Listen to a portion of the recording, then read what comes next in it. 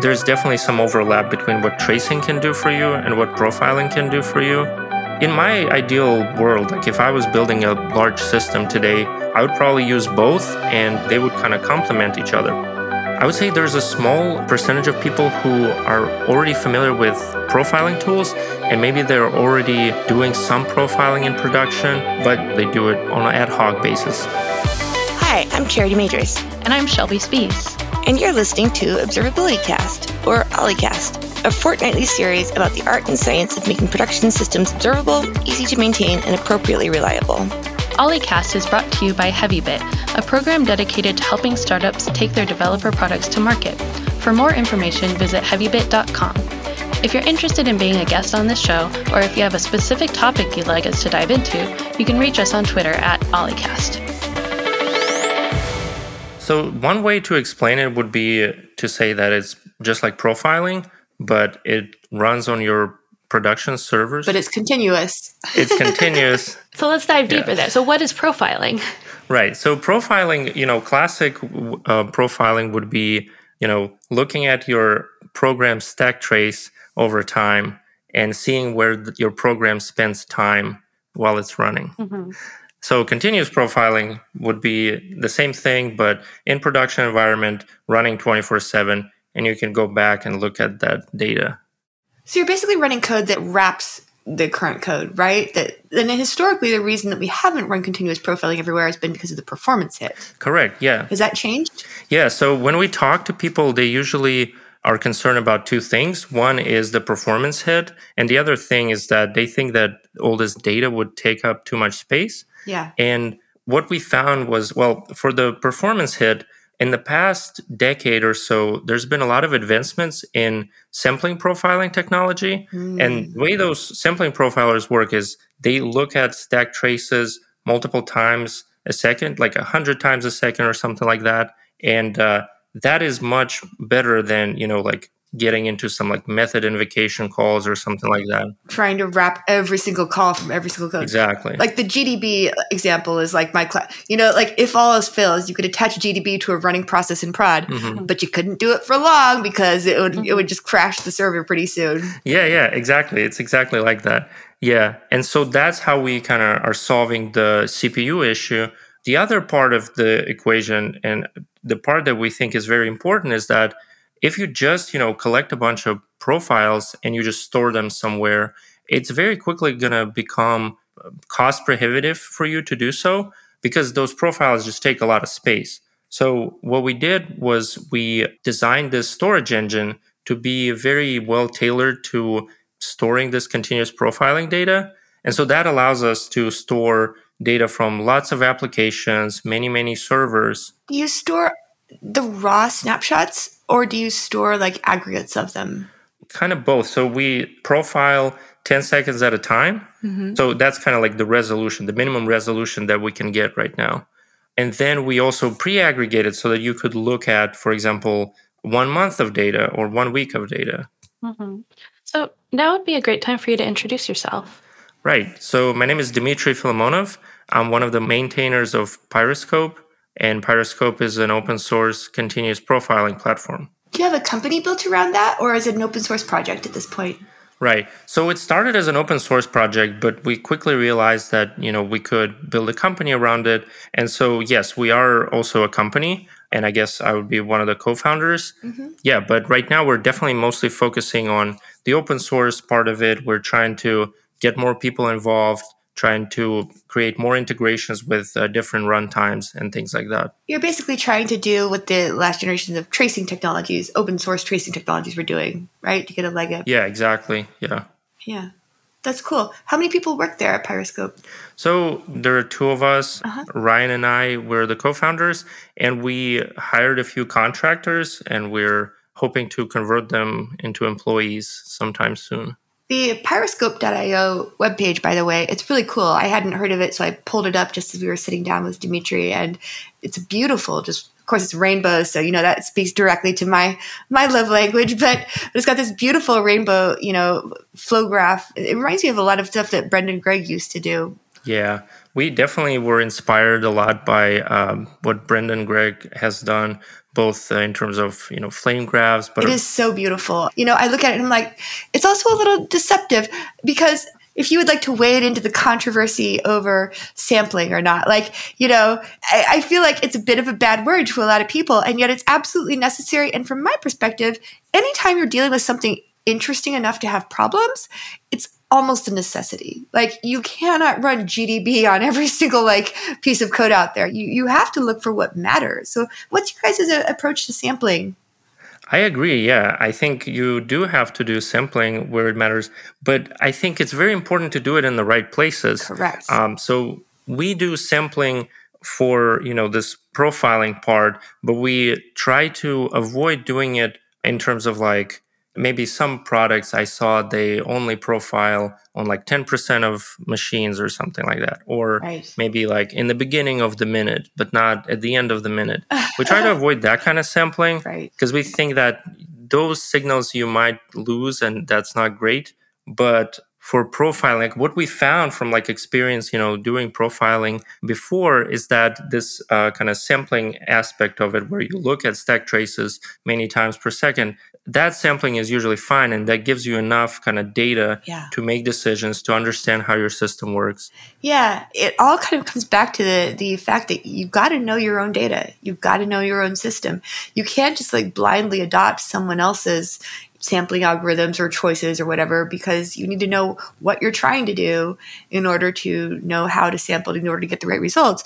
But it's not really a choice, because it is cost prohibitive, and it is network saturating. And it a lot of people talk about, observability, and they're like, oh, well, when are you going to include every method call? And I'm like, well, never. There's a separation of concerns there. Observability is very much about, understanding where in the system is the code that I need to understand or debug. And you're dealing with a different order of magnitude of data volume when you jump down into the sub-process layer and start dealing with stuff there, which that feels like something like Honeycomb and something like Pyroscope would be very complementary in that regard, because, once you've figured out where in this system in the code you need to care about is using Honeycomb, then you might want to jump into something like a Pyroscope in order to profile it at a very low level. Yeah, exactly. I totally agree. First of all, I also think as these systems scale, storage becomes very important, and you have to really understand the data you're working with. Yeah, and we spent a lot of time developing the storage solution so that we can scale it cost efficiently. Yeah, you can't just shove all that shit into MySQL and cross your fingers. Yeah. It's not going to work, kids. Exactly, yeah.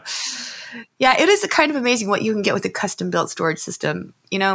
I spent my entire career telling people, don't write a database. But sometimes you just got to write a database. Yeah, that's very true. And we actually see some products experimenting in this space as well. And actually there's some commercial solutions too. And just by looking at their pricing structure, I can already tell that you can tell what choices they've made at the storage layer. Absolutely. Exactly, yeah. Yeah, absolutely. Observe, anyone who's making their pricing decisions based on how many queries you're allowed to issue has made a wrong turn somewhere, in my opinion. Yeah. It's not what you want to be incentivizing people to do. Yeah. So I actually learned about Pyroscope because I met Ryan Perry through the observability tag at the CNCF. That was actually my first not my first, but it was my first introduction as continuous profiling being like a fundamental observability concept and practice. Liz had mentioned it in passing before. And I was like, that sounds like really low level Liz thing, the kind of stuff she geeks out about. And so now having continuous profiling, especially with Pyroscope and similar efforts, we're reaching a point where it doesn't have to be cost prohibitive.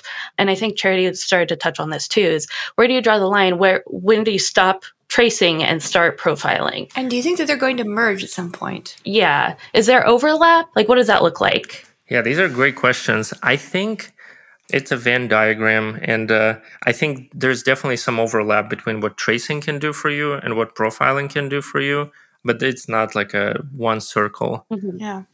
Yeah, and I think the nature of the data is also slightly different. In my ideal world, if I was building a large system today, I would probably use both, and they would kind of complement each other. For some, it's kind of the nature of the tools here is that when you've got the right tool for the problem that you have, it's like magic. Mm-hmm. You just look at it and you're like, there it is, right? But if you have a problem that's like magic when you have a continuous profiling tool, you might not find it when you have tracing, and vice versa. And the art of knowing in advance which tool is going to be magic for your problem is like half of the problem. Yeah. Yeah, I guess that's what my question is like, what's the level of granularity? Because I've totally seen people with like 4,000 span traces on a single like Rails request. And it's just including all of the Rails like metadata database queries that it talks to itself about. And it's like, I don't know if all of that is relevant, Right. On every request. It isn't until it is. It isn't until it is, and so it's like, do you want to spend all your event data like on big long traces, or do you cut off your traces and then direct that to a continuous profiling tool? And the whole philosophy of it isn't until it is I think where sampling does its magic, Yeah. right? Like if you're sampling correctly, if you have a sampling strategy that matches your problem space, then you aren't storing it until it's meaningful, right? Like it isn't meaningful until it is. And so you don't have to like pay for it until it's there. I think that the holy grail, correct me if I'm wrong, Dimitri, I feel like all of our customers would like the holy grail to be for you to be able to like install something once as a library and like bubble up all of the like almost auto trace based on the kind of stuff that comes out of a continuous profiler, so that you're getting the tracing knowledge, at that level of instrumentation level without having to. Right now, people have to manually insert spans, right? They have to go, I care about this, insert a span, which can be very laborious. But at the same time, if you auto instrumented everything using continuous profiling, it would be too messy, right? And so I feel like there's got to be some convergence at some point that we haven't quite yet figured out. Yeah. I see Dimitri smiling, so I really want to hear him say what he's thinking about. Yeah, I have a couple of thoughts. First of all, I think what customers would like to see is some sort of magical pill where you install one thing, it collects all the data you want, and it ideally even answers the questions, like it just tells you how to, solve performance issues. Yeah. I don't think we're quite there yet. Maybe one day we'll get there, but certainly. Big question mark. Yeah, big question mark for sure. Because they do. They want magic. And what I have found in my experience is that magic isn't good for you. Once you've given up that, you're like, well, somebody else is going to tell me what to care about. You've sacrificed a lot of your engineering process, right? You've given it over to some magical algorithm and you stopped understanding how it's working. And how it works is always a series of trade-offs. And part of getting to a place where you understand the question and the result is like getting to a place where first you have to understand the problem. We can try to make things as magical as we can, right? That's the whole philosophy behind Bubble Up, behind our magic instrumentation things. But if we give people too much magic, then they don't have to think about, what am I caring about? What am I explicitly caring about, and why does it matter? Like, you want people to be instrumenting as they write their code with an eye to their future self. What is future going to want to care about based on what I know now? Because you're going to forget what you're caring about while you're writing the code. Future you needs that gift from present you, like telling them, this is what you're going to care about because, this is the point of the code I'm writing. Am I making any sense? Oh, yeah, 100%. The way I see it is, our role is to empower people to kind of learn more about their systems and understand them better. And, we provide tools for them to do that. No one else is going to do that for them. There's no magic yet that can do it. Yeah. Maybe one day, but I think it's far away in the future. The people who really want the magic, who tends to be like the CTOs, the CIOs, the people who wish that they could make their people fungible, right? Because in their world, I know I've said this a few times in this podcast, but it was shocking to me to realize that in their world, people come and go, but vendors last forever. And the vendors who sell them on, just give me $10 million and I'll make it so that your people never have to understand the problems because we'll just make it magical for them. That's a very comforting line to be fed when you're a C-level who's looking to reduce risk. Unfortunately, it's just not true. From my experience, that's what I've seen as well. We're not even trying to go there yet. Maybe one day. I think we should be trying to center the engineer, to make the engineer more powerful and better at their jobs, but not to remove them from the process of understanding it. Exactly, yeah. I guess what I'm trying to picture, and this is always my experience when encountering new developer tooling, is where does this fit in my workflow?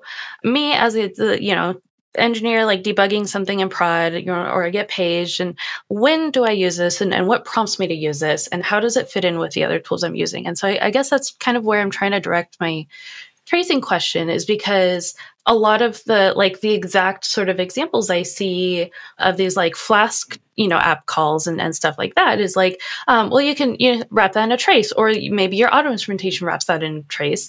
And at what point do I not want that in a trace? And I, keep traces at the top level, like service request level.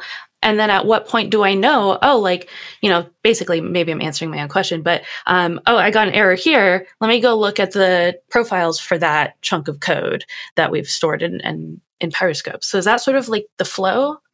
Yeah, so I would say in my experience, traces are more useful for when your programs kind of talk to other systems, maybe database calls, or it talks to another service or something like that. Continuous profiling shines when your program itself is doing something. Maybe it's taking up, a lot of CPU, compressing things, or, there's a variety of things that can be. It doesn't hop the network. Yeah, exactly. So, speaking of the whole thing of like, maybe it's too much data, again, from my experience, what I found by using profiling tools was that, and flame graphs in particular, flame graphs are great. I think they allow you to kind of both get a very high level understanding of where the time is spent in your code, and that will help you make decisions on, do we really need this function that, takes up 30% of the time? Maybe we need to optimize it. Mm-hmm. So from my perspective, and this is going to reveal a hell of a lot of bias in my point, but like I feel like most of the time engineers should be spending their time in observability land.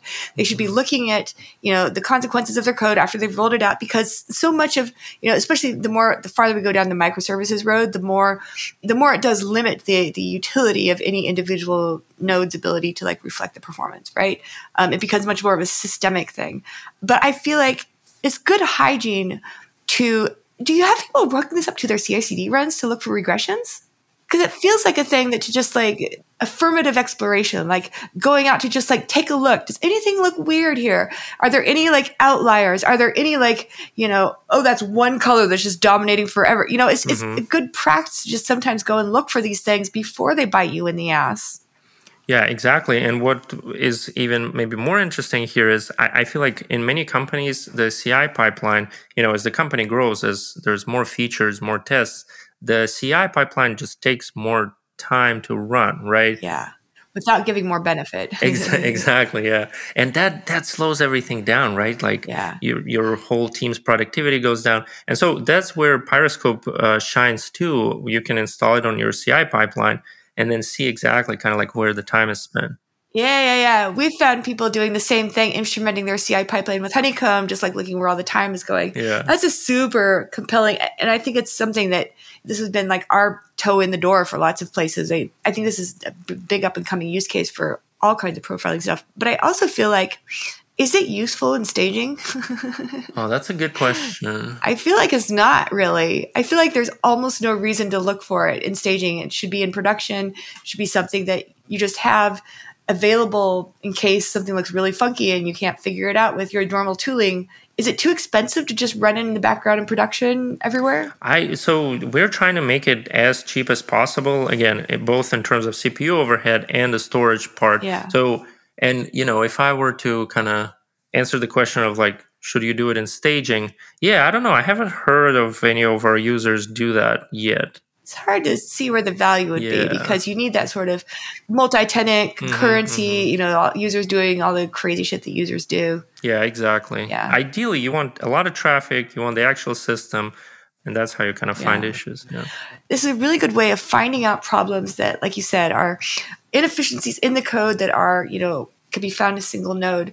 There are lots of inefficiencies, though, that aren't like, this 400 millisecond request is now taking, 4,000 milliseconds. It's more like this 40 millisecond request is now taking 60 milliseconds, but you multiply that by, 20,000 nodes, and that's not the kind of thing that profiling is going to really help you with. Well, that's an observability problem. I actually maybe I would argue on that. Is there an interface that allows you to sit on top and aggregate like across all of your nodes, or is it per node? Yeah. So that's actually another kind of thing we are trying to innovate on. We aggregate all the data from all the different nodes, and so you can look at it. It's actually very on aggregate, it's really nice to look at. Where it doesn't work so well is, when you have some sort of tail latency, like maybe only a few requests take, 4,000 milliseconds, but most of them are doing fine. I think those use cases, continuous profiling is not very good for. But in aggregate, if, like you said, your request time went from 40 to 60 millisecond, you will actually see it with continuous profiling. Yeah, but will it really stand out? Kind of. So we have this timeline feature. And so in theory, you should be able to see a spike on the timeline thing. And we also have a comparison feature. I guess what I'm talking about, though, is it being additive, like across, 20,000 nodes. Adding another 20 milliseconds can be, a lot. It can generate a lot of extra load, when it's entering a backend system or something like that, even though on its own it isn't a problem. Yeah. So you should be able to see that. And you can also compare within Pyroscope, like maybe, the time before you deployed and the time after you deployed, or maybe the time before incident and after, things like that. Yeah. What competitors are there to Pyroscope out there? There's quite a few. So all the major cloud providers now have similar products. Both AWS and Google Cloud have those. I don't think Azure has one yet, but probably just a matter of time. Yeah, definitely. Datadog has a continuous profiler too. What is Pyroscope doing differently? So I would say our major advantage is this whole storage engine. It kind of looks like all these other competitors are just taking the profiles, storing them somewhere, and put like a database on top so you could find profiles kind of easier, which is great. I mean, it works. But what we do better is we have this timeline component where you can really zoom in on like a specific time period. You don't have to kind of figure out where to look before you start looking into profiles. So you can like zoom in like to the raw events, basically. Yeah. So you can both kind of look at a month worth of data, but then you can, on the timeline, zoom in. What are the trade-offs that you made in the storage engine to enable your users to ask different kinds of questions or do things differently than other continuous profiling software? We try to make as little trade-offs as possible. So that's why, we spent a lot of time like building this storage engine so that we store symbols separately from the actual profiles. And we also make the querying kind of fast because we pre-aggregate profiles. There are some trade-offs. For example, we do limit the maximum amount of nodes you have on one profile.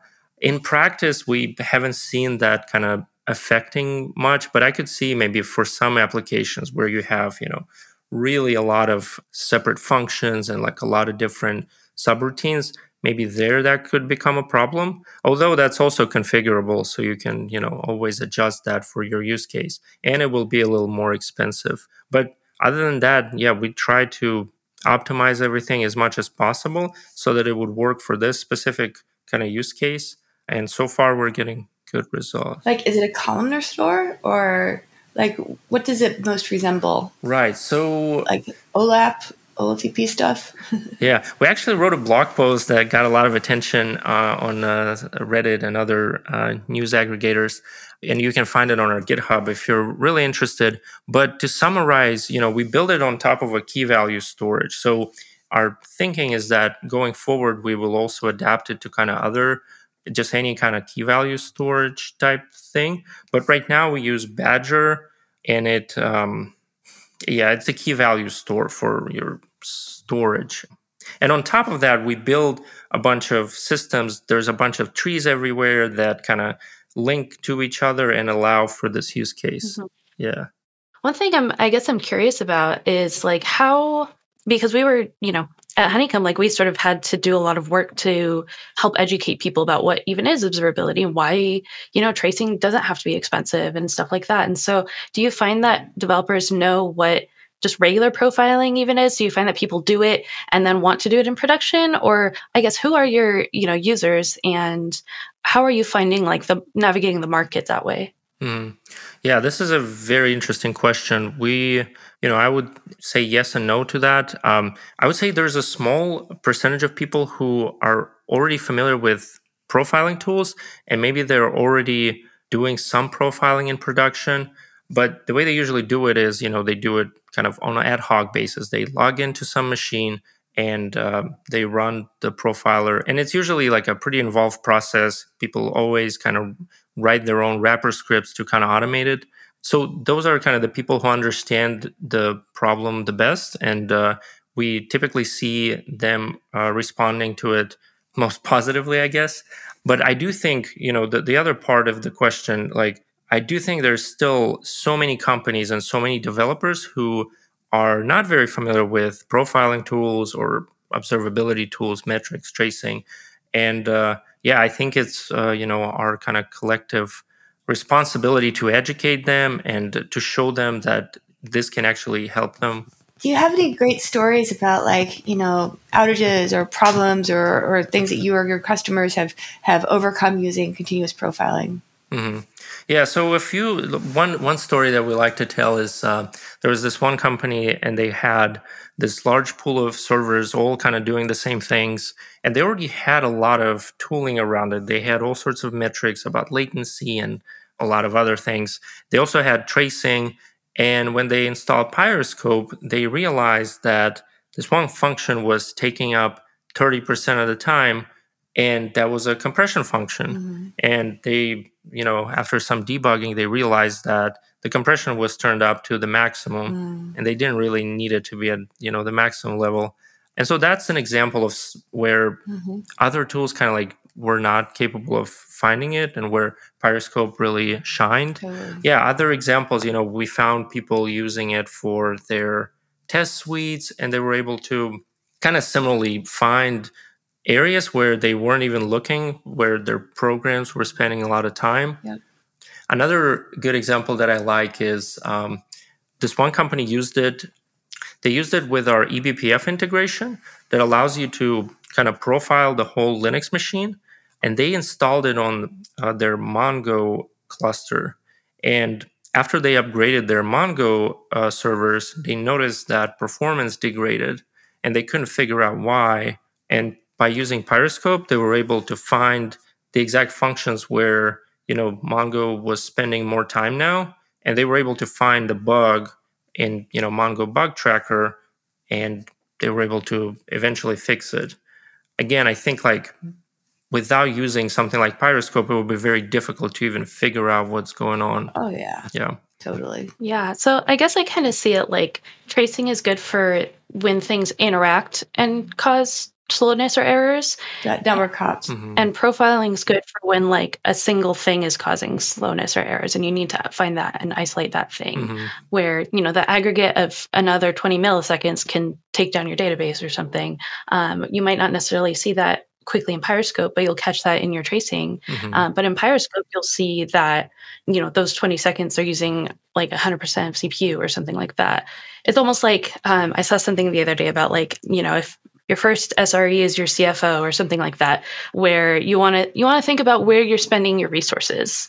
And profiling sounds like it helps you find where are we spending not just time, but also just what work are we doing? And do we want to be spending our resources on that work? Yeah, I think that hopping the network is a very good guideline for people to just, because it doesn't really help much if you're hopping the network a lot, and it does help if you aren't. Yeah, agreed. Yeah. Cool. Well, it's been very delightful to have you. Thank you for coming by, Dimitri. Yeah, thanks for having me. Shelby, did you? Oh, yes. So this is actually my last episode on Olicast, at least as a host. Maybe I'll come back as a guest someday. Absolutely. It's been delightful having you. You've been a wonderful co-host. Thank you so much. That was a delightful conversation that I enjoyed and hope you did too. If you're interested in being a guest on this show, or if you have a specific topic you'd like us to dive into, you can reach us on Twitter at Olicast. To learn more about HeavyBit, visit heavybit.com. And while you're there, check out their library. It's packed with amazing talks on sales, marketing, product, and general management from founders of developer tools companies and other industry leaders. Hope to see you next time.